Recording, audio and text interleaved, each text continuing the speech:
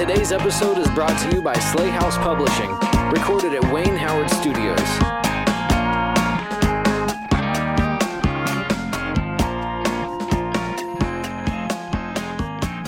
Hey everyone, welcome to Slay House Presents. I got the name right. It's so much easier. It's so much easier. It's so much easier, except now I wish I didn't have to buy new shoes all the time.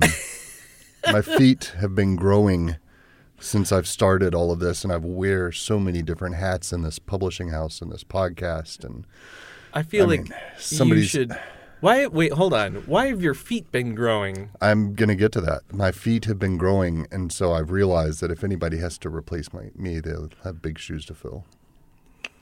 Thank you, everybody. Welcome to Pun Monday. You can't hear my groan because it was all internal. Oh, my God. All right. No, that's a bad joke, and I'm going to tell you I'm going to cut it, and I'm not going to cut it. It's not going to get cut. No, it's not going to get cut. Nothing will ever get cut. Nothing gets cut. Today we are talking. This is Slay House. We didn't do our vocal warm-ups. We didn't do our vocal warm-ups. That's why we're sounding. Well, I don't know. We did some weird noises. I mean, we got some strange looks by the people out in this free space. They're doing there. A workshop out there. They're doing a workshop, and we're in here going, and they're like, "Oh my God." Call the police. Call the men with the nets. The men with the nets. What? The paddy wagon or whatever. Well, anyway, we're insane. This month, Slay House presents Craft of Fiction. So we're full of craft. We are full of craft. I think we've told that joke already. Damn it. Like back when we did the analepsis. Our analepsis is sore. All of it. Today we are talking about character and narration. Narration. That's, I don't know why I just repeated that. Are we in a canyon? Hello. It's so important. We're going to give it to you 3 times. Character. So we talked about, what have we talked about already? We've talked about, I gotta get on my thing here. We talked about themes in literary convention so far, and we just talked about narrative structure. Yes. And now we are moving on to character and narration, and we have some stuff to say about it, I think. Yes. I hope so. Why are we in this booth if we don't have something to say about it? People might have, anybody who's listened to like more than just a few of our episodes, people are probably wondering the same thing. Why are you in the booth at all? Why do you guys keep going to that booth? We've been doing this for a year. They're like, yeah, that's enough. Yeah. We've had enough. We've had enough of you guys. So what do we, well, let's see this. You can't have a story without character. You just can't. It would be really hard. It would be really hard to have an interesting story about anything without character. Yep. Yeah. Somebody might be like, oh, but what about that Ray Bradbury story, There Will Come Soft Rains or something like that? It's like, there was still character. I mean, human characters I don't even know what you're talking about. Human characters, you've never read Ray Bradbury's There Will Come Soft Rains? No.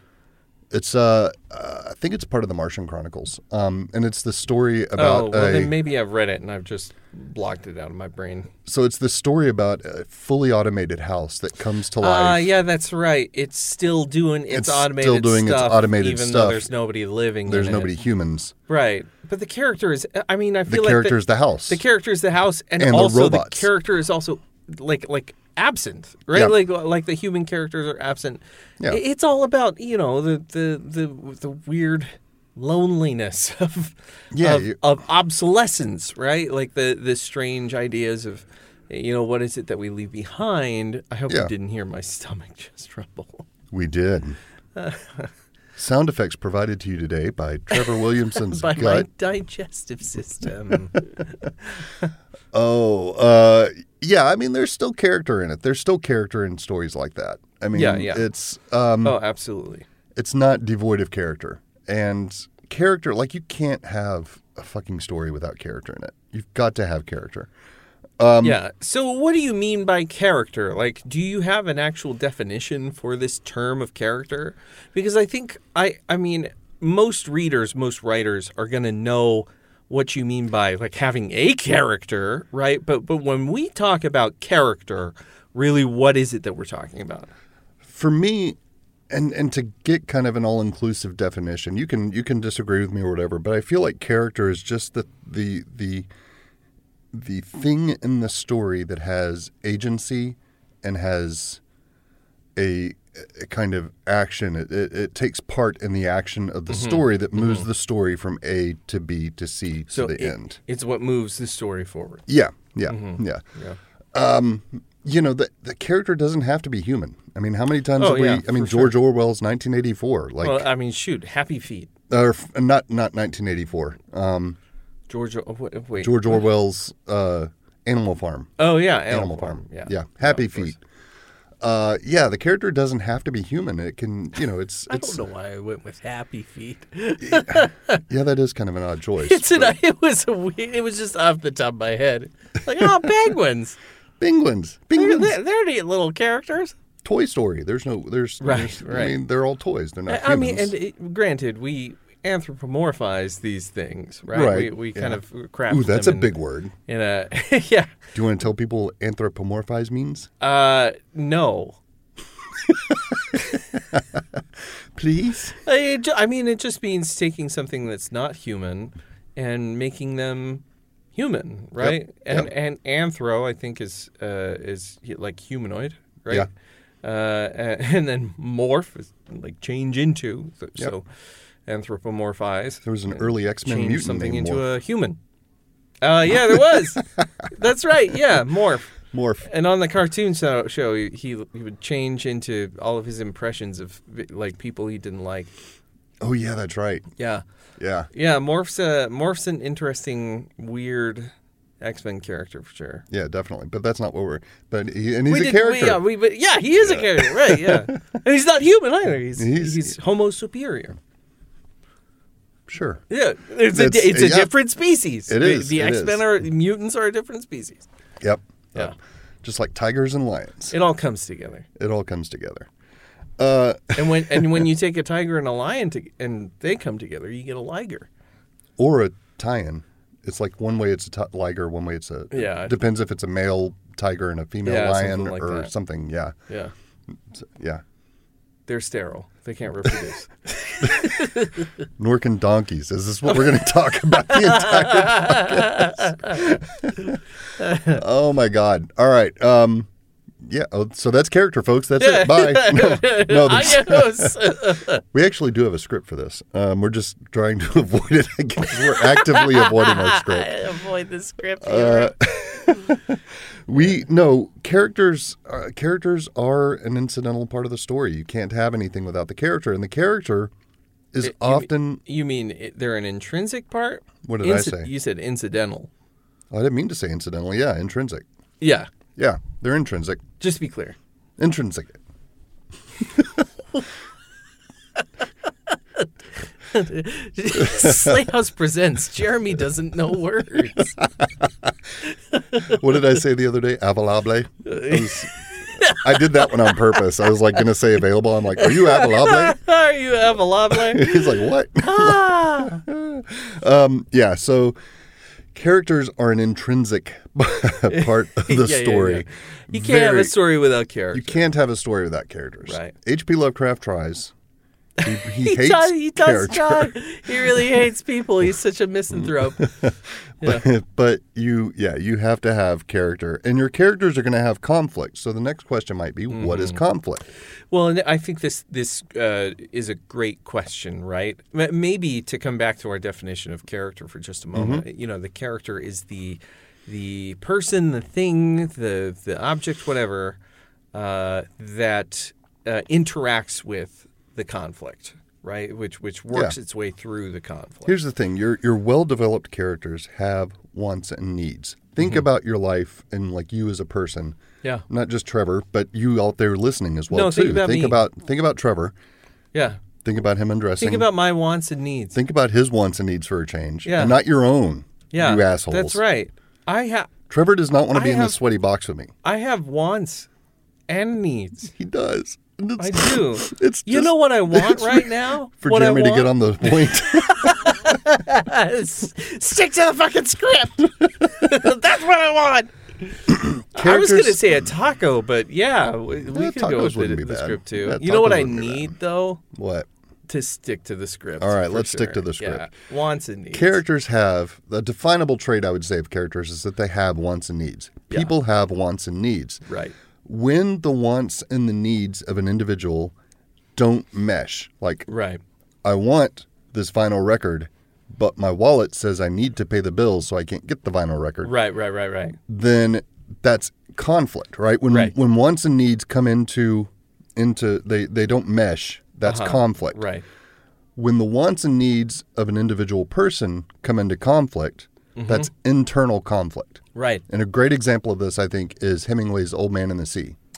Sure, his fight with like exhaustion, Yep. right? Like Yep. like his want to beat this fucking fish, and his need to rest because Yes. this fight is so much, Yep. right? That's the internal conflict. Yep. His need to prove himself. I would argue Laurel Hightower's main character in Crossroads is facing internal conflict. So much internal conflict. I mean, we're never really given a total answer on if what she's seeing is like her son's ghost or a demon, right, or whatever. It doesn't matter, But though. it doesn't matter because it could just be boiled down to, it could all be internalized, and it could just be a metaphor for internal conflict. Right. Yeah, it's an exploration of her wants and her needs. Exactly. And the ability of the world to supply, Yep. to kind of cater to those wants and needs. Yeah, absolutely. That's a great example. When the wants or needs of a particular character mesh with the wants or needs of another character, though, that's When you say mesh, you don't mean like because mesh mesh means you they mean come together. mash. Mash. Mesh is coming together. Mashing is like grinding against Today on each Slay House other. Presents, Trevor teaches Jeremy English. Mess. Mess. I mean, maybe there's a definition of Mash. mesh, which is like more conflictory. Yeah. They don't. Yeah, they mash together. They don't. They don't Yeah. mesh, when they rub up against each other. and not in a good way. Right. In a naughty way. Keep your want over there.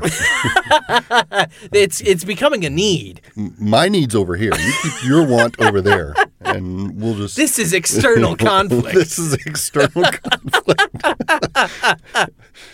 Oh, bad joke. Show me on the doll where the conflict touched you. Where you felt the conflict. Sorry, folks. We might have to start this episode over. That's external conflict. Oh man. So, like, if I want to finish this episode and Trevor wants to leave and go eat Right. and not finish the episode, then that would be Those external things- that's conflict. External conflict, right. Great. You I need to feel think about these things, though. As a writer, I you need to feel think like- about these people as real. Yes, exactly. Or whatever, the character is I real. think that, what makes for a real, well-developed, a three-dimensional character is a character who has multifaceted or complex wants and desires, but may not be able to resolve those, whether it be because of external circumstances or internal conflict, That's what drives the story, though. That's what Exactly. what basically plot is you have conflict, either internal or external. You have the character trying to find a resolution to that conflict. Right.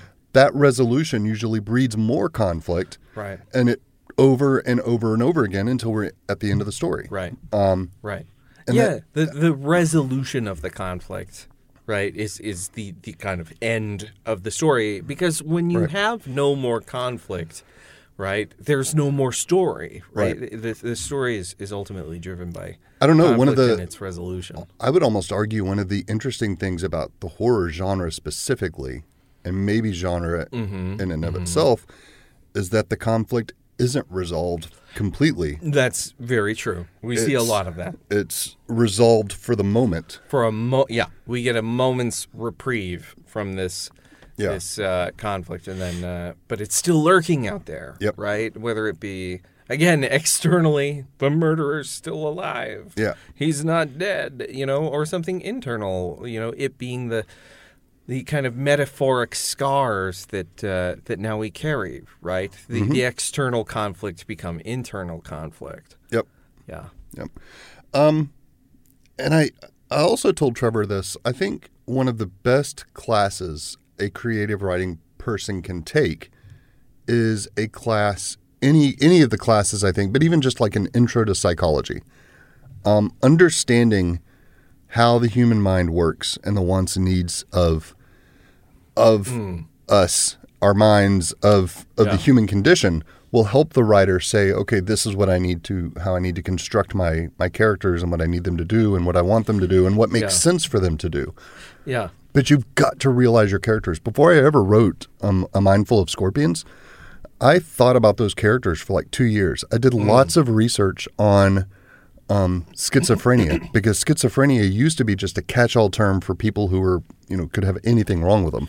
Right. And now it's becoming more of a clearer diagnosis. But in writing this, I didn't want to write a story that would not do justice or it would.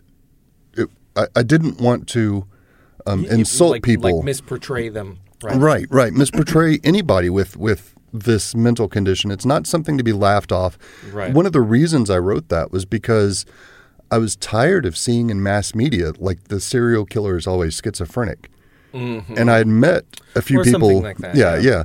And I had met people who were schizophrenic, and I'm like, but that's not the case. A lot of times they're the nicest people. They just want to live in their own world and they can't. I mean, right. It's, and so the understanding of the issue, it was not something that I did haphazardly. I didn't want to just sit down and start typing up this story. I spent about 2 years with those characters before I ever wrote one sentence. And I don't, I'm not necessarily saying that you have to take 2 years. No. To but do your research. Yes. Do your research on your characters. Not just do your research, but like really, get to know your characters. Yeah. Really spend some time with them. One of the series that I continue to come back to is Star Wars, right? Mm-hmm. Like I constantly read Star Wars. We were just talking today about my Star Wars. For those of you who haven't listened to a Star Wars update series. We've got two of them out. I'm working through 1996 right now. Really, so Trevor? I had no idea you like Star Wars. I know, yeah. But I think a lot about the characters that I encounter in Star Wars and the way that these figures are characterized. And my most frequent source of dissatisfaction is that it feels as though these characters are exceedingly two-dimensional. Yeah. Some of that is because the conflict of these books is just too easily resolved. Yeah. It doesn't really seem as though there's much challenge to that conflict. But I think, too, one of the problems is that they just don't really feel like characters. They don't have those multi-dimensional conflicts. Almost everything in a Star Wars novel is external conflict. Yeah. There's very little internal conflict. And even when there is, it's very superficial. Yeah. And I think this is one of the reasons why those characters feel so flat. I don't like calling out too many authors that kind of circle around the horror sphere. Mm-hmm. But I recently read a book, and this is going to be a hot take, but I read a book this year called Nothing But Blackened Teeth by Cassandra Khaw. And I didn't really care for their characters because, again, it felt like many of their characters were doing the same thing. Yep. They were characterized the same way. Their conflicts were all very similar, almost too similar. And as a result, there are these characters that I think are very unlikable and not distinct enough from one another that they stood out as being super memorable. In contrast, I think there is a lot of character work done in something like Brian Macaulay's novel, The Curse of the Reaper, mm-hmm. Where his two main characters, have, kind of similar wants and needs and yet come into conflict with one another because they both can't have the same thing. Yeah. right? They both can't have what it is that they want or what it is that they need, and as a result, they clash.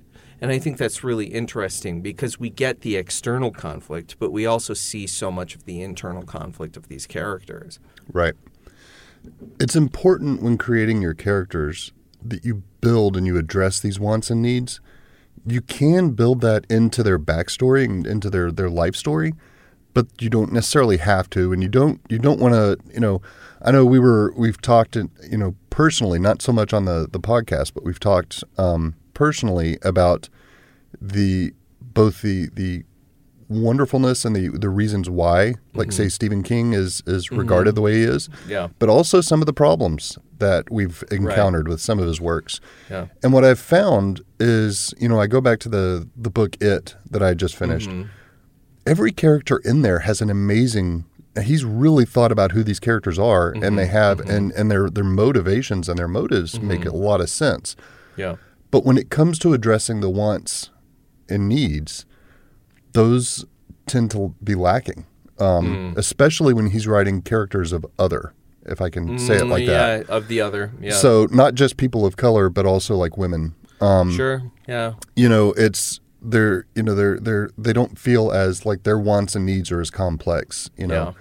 And so, but the backstory is there. I mean. Mike Hanlon, who is a person of color in this story, he's one of the main characters. His backstory is completely fleshed out. He feels like a real character, and he doesn't feel like he's typical or with regard to his backstory. He doesn't feel he doesn't feel like he's working with stereotypes. He feels like he's an honest character that he really wants to succeed in this story. He's not created this character to make fun of him. But when it comes to the wants and needs of Mike as a character, it's like he's not as developed as like some of the white male characters in there. Yeah.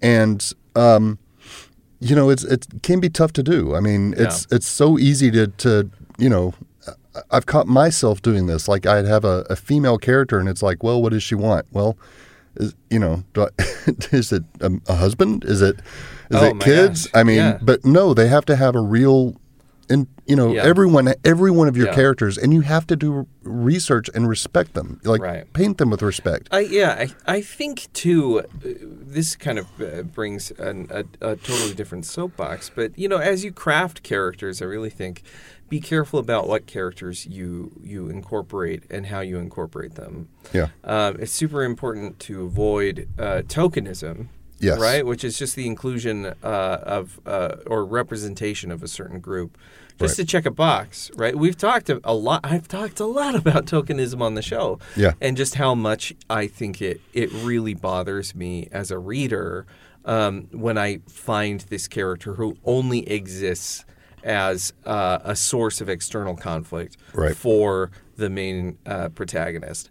I've been thinking about this a lot. Again, thinking about Star Wars, but there's one particular female character in Star Wars, Mara Jade, who starts as a kind of antagonist sort of character to Luke Skywalker, and then they get married, and then for cheap drama, some writer kills her off, like just murders her, and like. That's a trope I see a lot in fiction, is like the female character, the woman character in these stories only exists to die, as a source of the male's trauma and the male's conflict. Yeah. To drive his story forward. It's infuriating. It is. So when we talk about character, when we talk about this stuff, when we talk about what is it that you are including to drive this story forward? What is the conflict you're creating? I really encourage, think about this not in terms of trope. Yeah. But think about this really as if these characters are people making real decisions, and let those decisions have significant weight. Yep. We talk frequently about character-driven narrative versus plot-driven narrative. And character-driven narrative ultimately means that the way the story unfolds relies on the characters' decisions. Yes. The characters must have agency over what happens in the plot. Otherwise, it's not a very satisfying story. Right. You know, and to say that we're saying don't do tokenism, don't just check that box by having a character. We're not saying only write, you know, if you're white, only write white characters, or if you're black, only write black characters. Of course. We're just saying do the research and put real thought into it so that you are showing these characters the respect they deserve. You know? Give them the space and Yeah. the place and the agency, you know, necessary for real representation, because there's a difference between, again, that tokenism where they're only there to you know, check a box, and then characters with real agency who can impact the world your character lives in. Yep. Yeah. Or your main character, I should say. Exactly. And I'm glad you brought that up about plot-driven versus character-driven, because I think now going in depth about character and understanding what character means Right. really helps clarify what that is. I mean, you know, in plot-driven stories is kind of as an alternative to what you were just talking about, usually there is no character development. The character is flat and has no real arc. They have no real one-dimensional characters.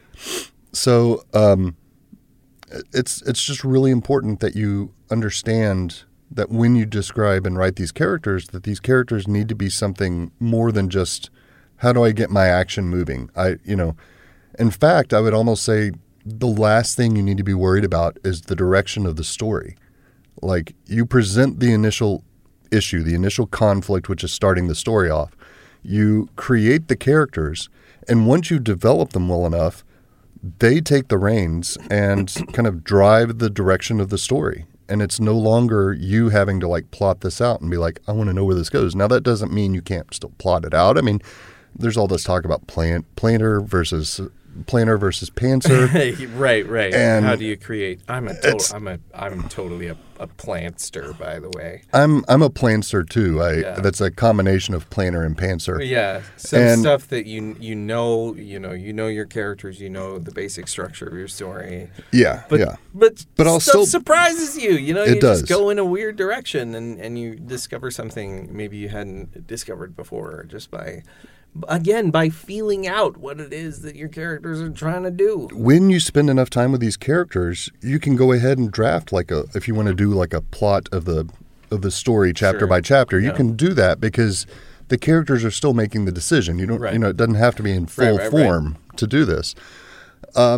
So just give them the respect that they deserve. Give them even your villains. People aren't, nobody. There's that old adage, everyone's the hero of their own story. Yeah. Villains don't see themselves as villainous. Right. And I think too, again, like your villain should have the same want-need structure, as any other character. They should be able to encounter their own conflict. Maybe that conflict looks different than the conflict of your hero or your protagonist, your main character.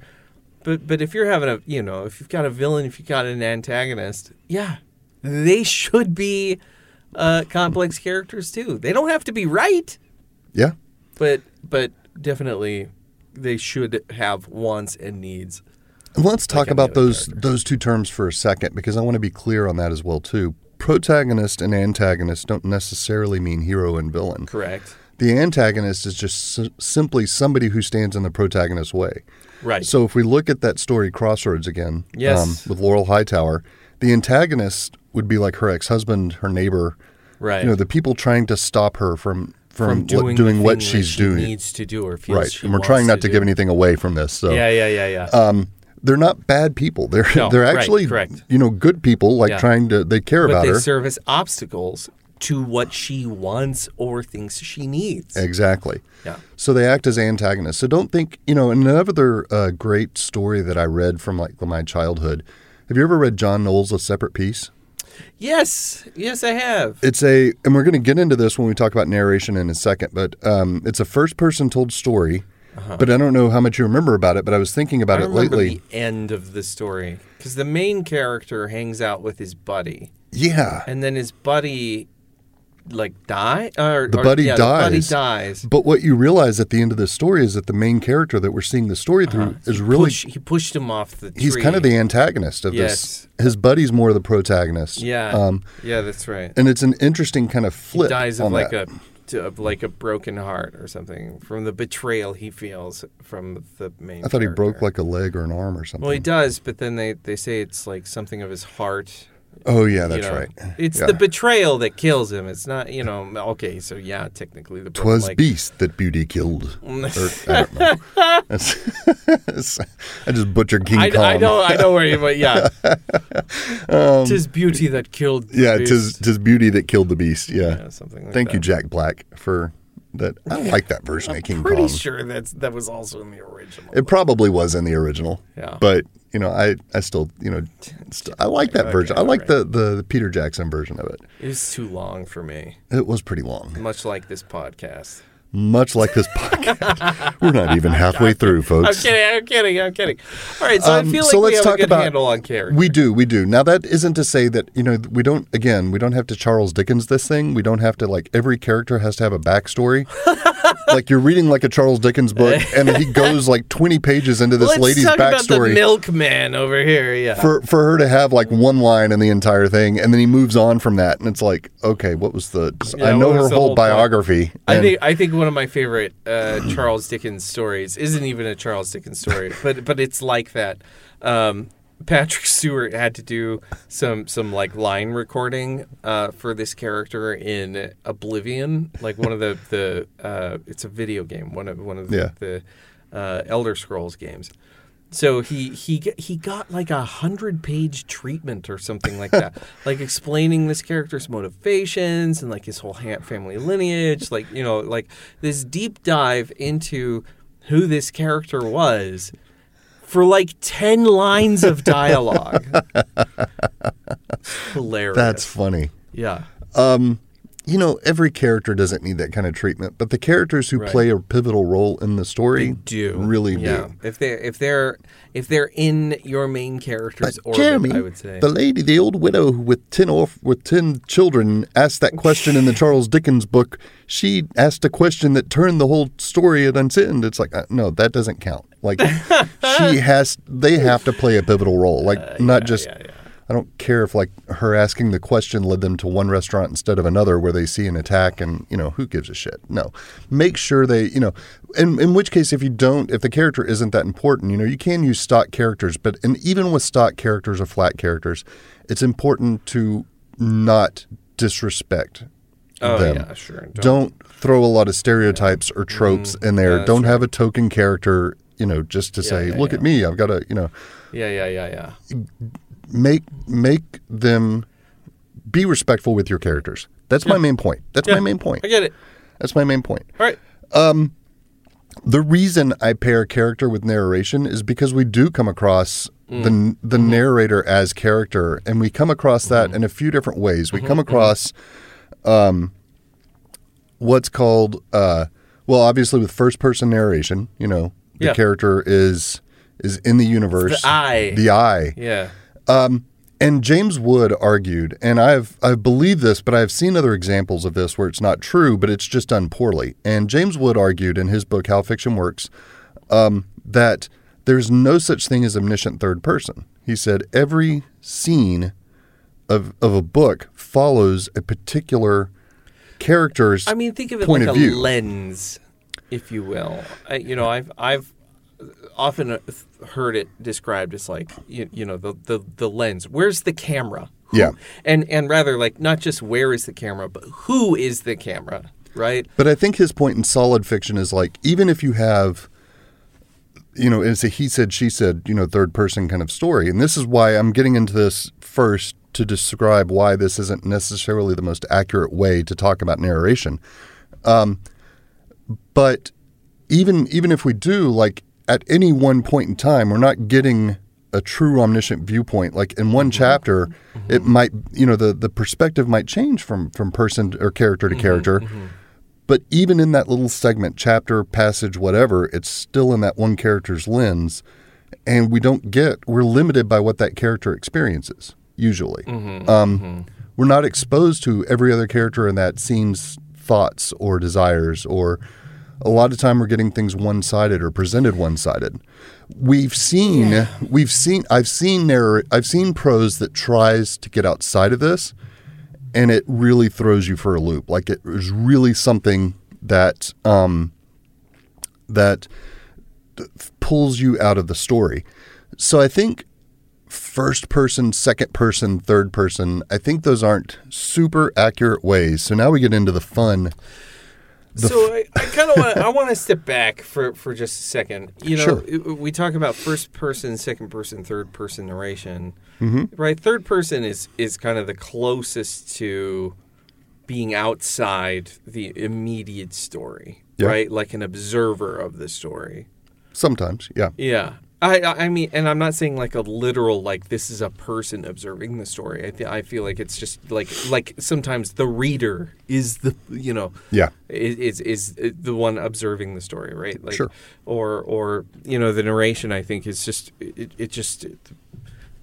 it's focused on like the events of the story, not Right. necessarily telling it from the perspective of a person. Right. Although I think that there are a lot of third-person narrations that take the place of a particular focalized lens. And what I mean by that is like a character in the story, then, we kind of weave into this person's perspective for a period of time, and then, can kind of weave out into another person's perspective. I think this is why we talk about third-person omniscient narrators, because we're able to weave in and out of the various aspects of Sometimes. characters' minds, characters' lenses, Yeah. that sort of thing. I feel like that's where the term comes up. I think so, but I think what we see in good fiction is that, one, they are more pronounced in how that weaving takes place. Yes. Yeah, absolutely. And then in good fiction, we also have an adherence to when and why that change might occur. But even when it occurs, it's still, and I understand, like, again, this is why I'm saying this is not the best kind of vocabulary to describe Right. narration. Because even then, it's still not omniscient. I mean, I'm going to get real semantic just for Yeah. a minute. I think that the reason why everyone's like, this isn't real omniscience is because there's like actual omniscience as presented in any media. It can't happen. it would be disorienting. It would be way too disorienting. Yeah. Right? Exactly. But I feel like when we talk about a third person omniscient narrator, it just means that narrator has access to information that the characters themselves may not have. Access to information and representation of that access to information that's fed to the reader that either the characters themselves may not be aware of, or that we know that the characters will someday find out, that sort of thing. I feel like there are ways that the narrator clues us into either the stakes or clues us into the secrets, clues us into the conflict, that's driving this story forward. But I feel like, and I think the struggle that has happened, and I think the reason people are having so many of these conversations is because first person, second person, third person, even tagging on things like omniscient or third person limited, they still aren't precise enough to give us real understanding of what's going on. And they tend to be umbrella terms that overlap ideas, like what we're talking about with third person. Yeah. Plenty of third person, kind of stories using the old vernacular are still limited, and we only see like when we read Maltese Falcon, that was third person, absolutely. and we are limited though because we follow Sam Spade through the story, Right, so right. we are only limited to what Sam Spade Right. and not even fully what he experiences. Right. Yeah. And to your point, we never really we don't get inside Sam Spade's head very often. Right. We're given his actions. We're Yep. given his reactions. We're given his dialogue, but we are not privy to the exact things that are rolling through Sam Spade's mind. So let me, introduce to our Yeah. listeners a little bit more precise vocabulary. And again, just like the previous episodes and the future episodes, like all pertinent vocabulary will be listed with their definitions on the show description. First, in talking about the narrator, instead of just saying first person, second person, third person, why don't we say homodiegetic or heterodiegetic Okay. narrator? All right. Homodiegetic is a narrator that exists within the universe and has direct action within the universe. Uh-huh. So homodiegetic meaning homo being same Yep.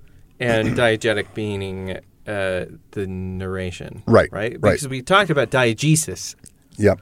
last time, right? And we talked about diegesis being the help me out. It's like the element of the story itself. It's Right. It's right. Yeah. Or originating from within the story. Right. Right? Right. So we're As saying the opposed to narrator that outside the story. right, the narrator that exists within the universe of the story is Right. a homodiegetic narrator. Right. A narrator Exists within the universe of the story, like within Yes. the story itself. Yes. Yeah. Yes. Okay. A narrator that has no obvious connection to the universe itself, that's within the story, would be then a heterodiegetic Right. narrator. Which would be different. Again, diegesis being like hetero being different. Yep. In this case, meaning kind of outside of the diegetic narrative. So before we build on those, I want to talk about really quickly the evidence or the types of narration that can reveal the presence of the narrator. Sure. And again, this is a little different than what we looked at the other day with diegesis to mimetic kind of storytelling. This is just strictly about the narrator and how evident the narrator is. We're going to start with description of settings. If you get a blanket description of a setting, there's not clearly a presence of a narrator. It's Sure. just somebody kind of telling. It could just Could be anything. it could just be the camera's eye. Yep. Same with identification of characters. When you get physical descriptions, behaviors, Right. that sort of thing. Again, camera it's eye camera kind of eye. Yep. Temporal summaries. Now, all this is moving towards the presence of a narrator. Okay. Yeah. So whereas settings and character descriptions are less inclusive of a narrator, now we're seeing the narrator a little bit more when we hear like temporal summaries. And that's that whole, she spent the summer down by the Right, pond yeah. picking flowers deal. Yeah. Definitions of characters, what they think, what they feel, their background. This is very inclusive of a narrator. Reports of what the character did not think or did not say. Like he thought about mentioning this and then Right. decided against but it. then did not. That's a very clear presence of a narrator. And commentary, interpretation, judgment, generalization. Right. He knew this would be a wrong to do this, but he still did it anyway. Yeah. And I'm sorry for those of you out there. I keep going to like he for examples. I don't mean to. It's just It's whatever. yeah. So all that to say, the narrator needs to exist as much as you want the narrator to exist. If we're looking at mimetic, then perhaps we don't want the story told to us. If we're looking toward that end of the spectrum of Right. mimesis, Right, so you would right. want to make the narrator as invisible as possible. But again, if that's something, that's not to say that that's the best way to write literature. It's just, Well, and I think it'll come down to what's the effect? What are Yeah. the effects you're going for? There's a really interesting piece of literature out there that mixes different narrative styles. I believe the book is called The Fifth Season by N.K. Jemisin. there's a lot of books that mix. Oh, well, yeah. Narrative no, styles. you're absolutely right. But this one's really peculiar because N.K. Jemisin, I think, most of the story, as it is set in kind of the past, is delivered in third person. Mm-hmm. And then it kind of transitions into like the actions of the present, and that is delivered in second person, Interesting. which is weird. Yeah, the And second person isn't used very much. It's not, I've only run into a handful of stories where the second person is invoked. And I think it's important to note that the second person, when we talk about you, right, that doesn't necessarily mean you, the reader, right? The you can be someone else. The you could even be a character in the story that the narrator is. I always kind of mispronounce talking this to. word, but it's like epistolary. Epistolary. Yeah. That could be like a epistolary. type of a second person if Right, they're writing yeah. a letter. If it's right, all like they're writing letters to each other. Yeah. But it's really interesting, I think, the invocation of you, because it does open up new kind of interpretive meanings to what we do with the story. Right. Stephen Graham Jones does this with the deer spirit or the elk spirit in The Only Good Indians. yeah, that's right. He did. There's a fascinating story by Carlos Fuentes, I think. I'm pretty sure it's Carlos Fuentes. And he writes a story called Aura, which is about a friend. He's like a French. The main character is a French teacher in Mexico who goes to translate the works of a dead general or something like that. But the entire short story is delivered in the second person. And the main character is the you, right? Yep. Like, and I think that's interesting. Again, it opens up these new symbolic frontiers when you make decisions about what kind of narrative it is that you're writing, right? Yeah. So Are you writing a choose your adventure story? that's gotta That be is- second person. It's a second person. That's the second person. Ooh, that's something from Yeah. way in the past. Oh man, talk about your throwbacks. Yeah, exactly. So there's a lot of things we can do about that. So again, first person, second person, third person, that's just kind of boring to me. So Yeah. Homodiegetic narrator, heterodiegetic Yeah. narrator. Homodiegetic narrator doesn't necessarily mean it's not the same thing as saying first person either. It just Right. It's just a person that exists in the universe, Yeah. which we see sometimes as kind of interesting framing devices. Yeah. For example, in I love talking about Don Quixote because I Yeah. think it's one of literature's best books. But that opens with a framing device of Cervantes explaining to you where he found this transcript Yeah. of the adventures of Quixote. And then we presume that the narrator he's talking about is either the person that the notes originated with, and Quixote is exacting kind of a new level of editorial restraint over the story as he's translating it for you. Which I think is, again, these choices are interesting, and these choices bring new symbolic interaction with the text itself. We see that a lot with classic literature. Oh, yeah. 3 stories that come to mind, one of which we've done a deep dive on, Dracula by Bram Stoker. Dracula's great. It's All kinds of epistolary- different narrators. narrators, all of them in universe, switching characters, and it's presented it's explicitly a homodiegetic narrative, right? And it's told to us from the beginning, to explain that a little bit more, that all of these pages were put together and like organized so that we believe. Same thing with organized for sense, right? For So sense. that we can make sense of it. Yeah. Same thing with Frankenstein. Frankenstein starts with the ship captain. It does, and then it writing a letter. transitions into Frankenstein himself narrating the entire story. Exactly. So we get the narrators in universe. The Werewolf of Paris. Yep. That is another one that starts with them searching for the papers and finding this old story, and then they're digging in the history books, and then they uncover this story. Right. There's a lot of that with the narrator existing in universe, Right. And that's kind of a cool effect. I mean, It is, and it can mean a lot of interesting, again, very interesting things for your story. I think often of Great Gatsby, right? Yeah. When we talk about stories of unreliable narrators, right? Like these are often, not always, but often very homodiegetic. Was it Fight characters. Club? Was Fight Club a first person homodiegetic? Honestly, I I've can't not remember. read that one. I can't remember. I know it's got an unreliable narrator in Yeah. it. Yeah. I'm not going to lie. Hot take. I will probably never read a book by Chuck Palahniuk. Really? Yeah. I don't know enough about him This to. is my super hot take. And I, you know what? I could be entirely wrong and I will never know. But there are certain authors that are exclusively recommended to me by like dude bros. Oh, yeah. And when they open their mouths and tell me you should read blah, Yeah. I'm like, cool, I will never read that. And he's one of the ones that gets referred to. Yep. Yeah. Chuck Palahniuk. Bret Easton Ellis is another yeah. that is always recommended to me. Yeah. John Krakauer. Okay. Never read that guy. Yeah. Yeah.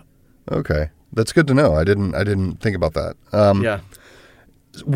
I want to get into some ideas of how to really think about some of these, but instead of a term that I've come to like a lot more than limited third person or just third person or whatever, is free and direct style.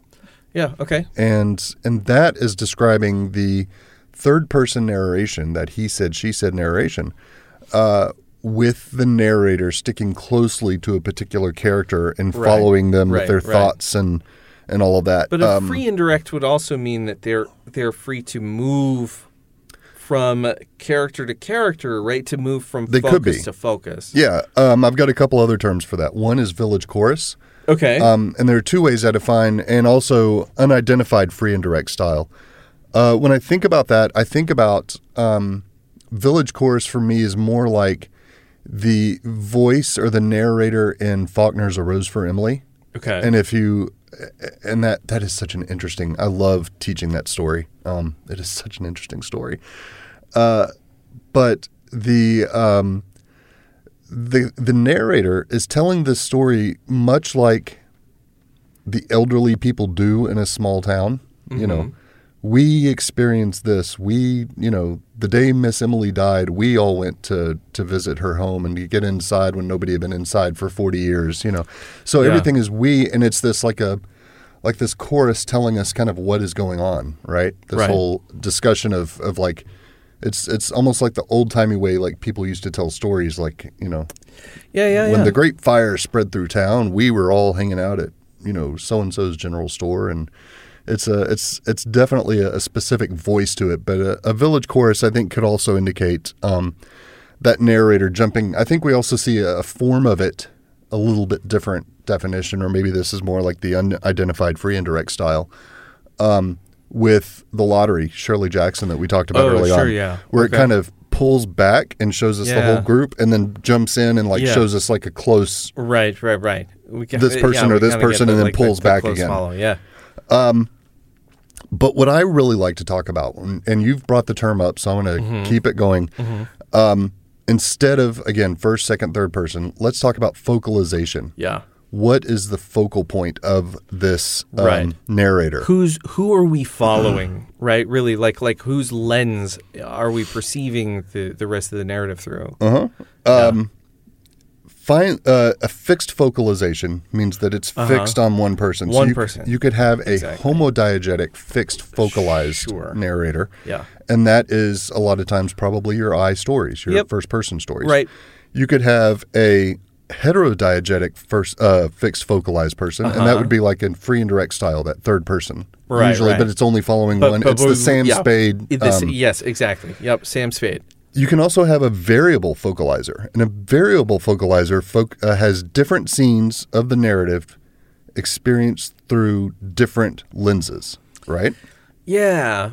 So we can now, instead of just saying third person omniscient, we have heterodiegetic variable focalizer. That's a more precise way of describing what's going on. Right. And we don't fall into that trap of, is there a third person omniscient or is there not? It's a little clearer language. You know? A variable focalized homodiegetic story might be like the Dracula story, because every narrator is saying it's like their own diary, their own very drawn from their own experiences. But we're still switching scenes. Exactly.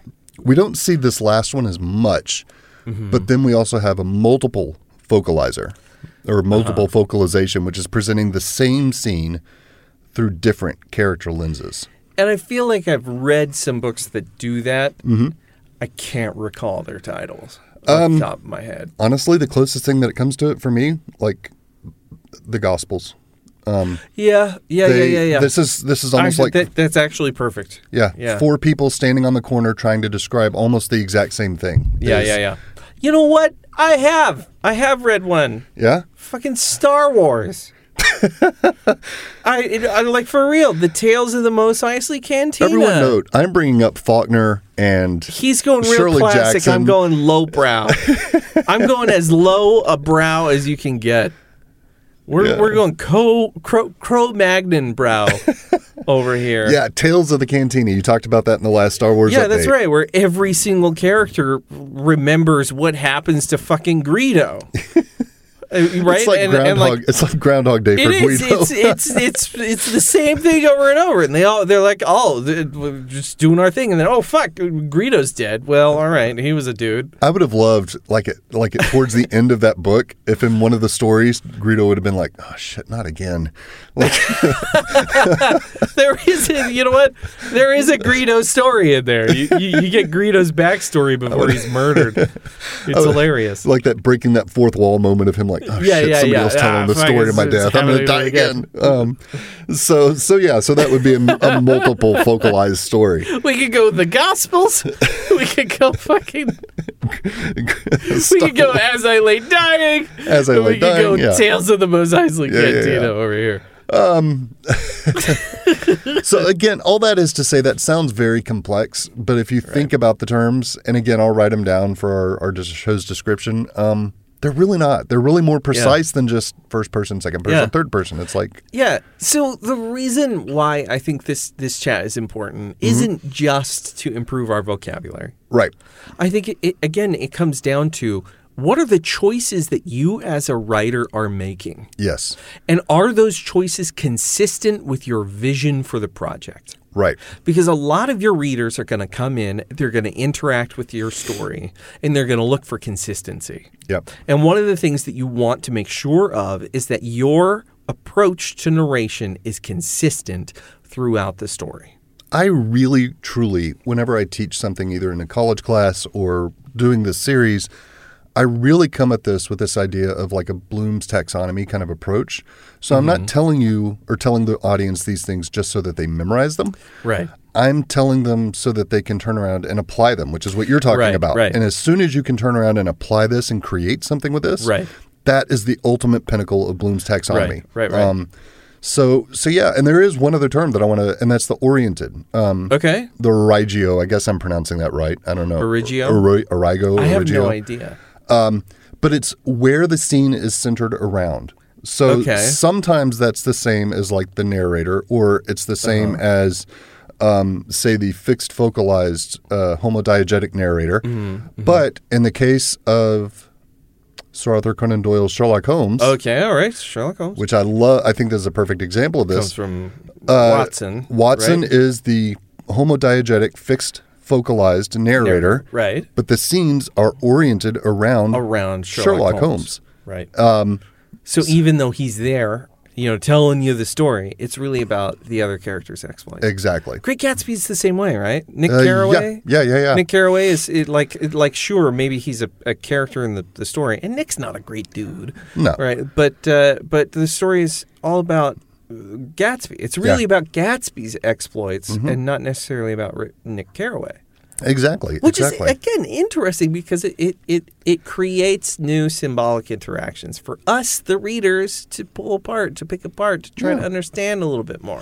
And for you writers, for you reviewers out there, if you can use these terms and be like, this is why this book is, works or it doesn't work, it's, this will give you kind of that vocabulary to back up what you're saying. For the writers out there, again, put this stuff into practice. If you can create a scenario where you have one character telling the story, but the story is really about this other character, and you do that because you understand this idea of the Origo or Origio, whatever it's called. Yeah. Then, and you understand these... The oregano. Let's call it the oregano. Yep, the oregano. Not the basil, though. It's no. Hey, Holmes was played by Basil Rathbone. Hey, we walked into that. We did stumble into that pun. Dario Argento presents... What would that be like? Presents Basil Rathbone as the oregano. What would that movie be like? Sherlock Holmes. Dario Argento, Basil Rathbone, Sherlock Holmes movie. That would be... I'd watch it. Bonkers, man. I would watch the hell out of that. So that is... all of our little puns and our stupid asides and tangential. Jeremy learns a word. The first one you got right. Yeah, I screw up all the words. Hey, folks, I'm a reader, not a speech giver. This is the funny thing because, like, when we think about it, we've had this talk before. Yeah. It's like we encounter a ton of words because, of course, we're reading all the time. But it's not like we ever just drop them into a regular conversation. And because we've never had someone else drop them into a conversation with us, how would we know? How do you know you get it wrong? It's our chameleon. Our chameleon. Yeah, that's right. Encyclopedia. Encyclopedia. Sorry, now we're just quoting How I Met Your Mother. So sorry about that. So yeah, take these ideas and learn how to apply them. Yeah. Play with Practice with them and make the antagonist the main character and make him go against the protagonist. And again, I mean, this is going to be my motif. I'm going to come back to this time and time again.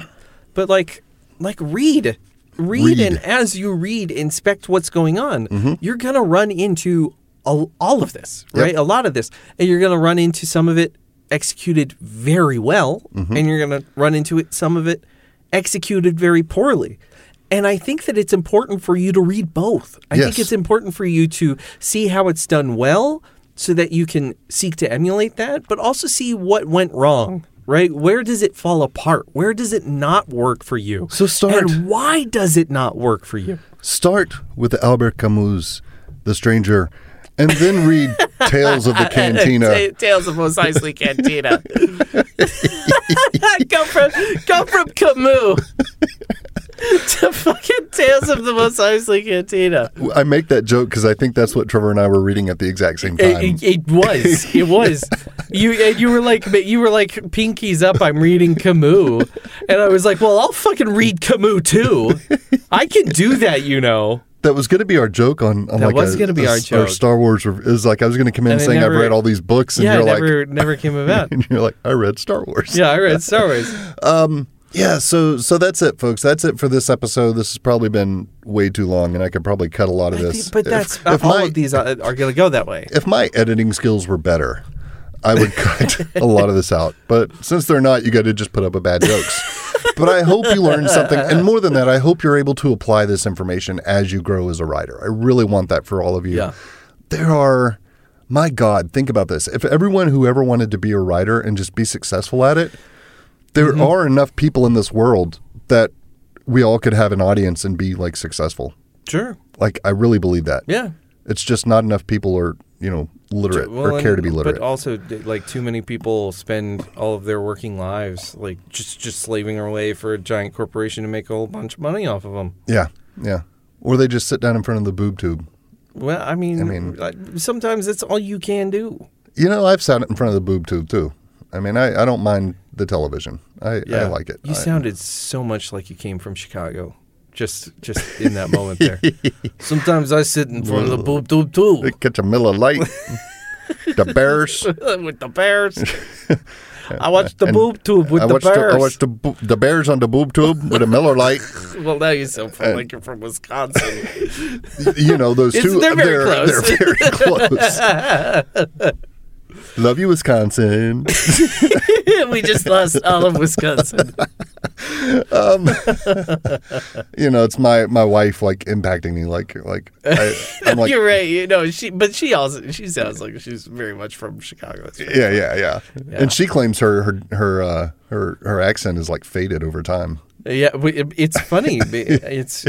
I've also noticed I've picked up a little bit of the Southern drawl, the longer that I'm here, because it wasn't always necessarily that way.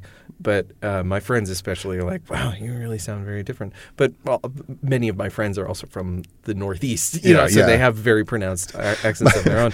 My wife has an accent. She never, well, you probably heard it on the show, but it's definitely thicker around her family. Like she really gets into that Arkansas drawl. I remember my wife's younger brother who has spent more time in Arkansas because her family is originally from Chicago and they were like raised, all born in Chicago and like raised up there until like my wife was like a teenager when they moved down to Arkansas. Yeah. And her younger brother, I remember, had called their elder brother who still lives in Chicago And he talked to their childhood friend on the phone for a few minutes. And when they hung up, the friend looked at the brother and said, "Man, he just spoke a whole sentence in hillbilly." Speaking of whole sentences in hillbilly, Yes. our next episode is going to be about dialogue. So Yes. what a perfect segue. You thought we didn't have a plan. We have a plan. Truth is, I've scripted this whole thing, so even when it sounds like we're going off script, no, it's all scripted. It's always scripted. That's how brilliant I am. It's always unscripted, scripted. Hey, keep in mind and let everyone know if you're wanting to get them good books and stuff for the holidays, for Christmas coming up or whatever. Yeah, we got a sale going on. There's a sale. It's holiday 2022. Enter that in at slayhouse.com at checkout, and you get 15% off. Of any of our titles, including Bad Form by Joe Taylor. Tales of Slay House 2022, which is out now. Tales of Slay House 2022. Not only in ebook, but in paperback. You can get your paperbacks now. You can order through our website, slayhouse.com. And you can still get Tales of Slay House 2021. Yes, you can. It's still there, too. Because I'm not taking any of that down. They're both excellent. They're very, very fun anthologies. I love them. I suggest them. Holiday 2022 coupon code. Use it. Melpomene's Garden by Curtis Harrell. Ground Control by Karen Huff. Mindful of Scorpions by J.R. Billingsley. You can get all those. I like that guy. He's all right. He's a solid He gets on my dude. nerves sometimes. I hate listening to him. That's everybody. He's a blowhard. Coupon code Holiday 2022. We'll see you next week. Holiday 22. Bye.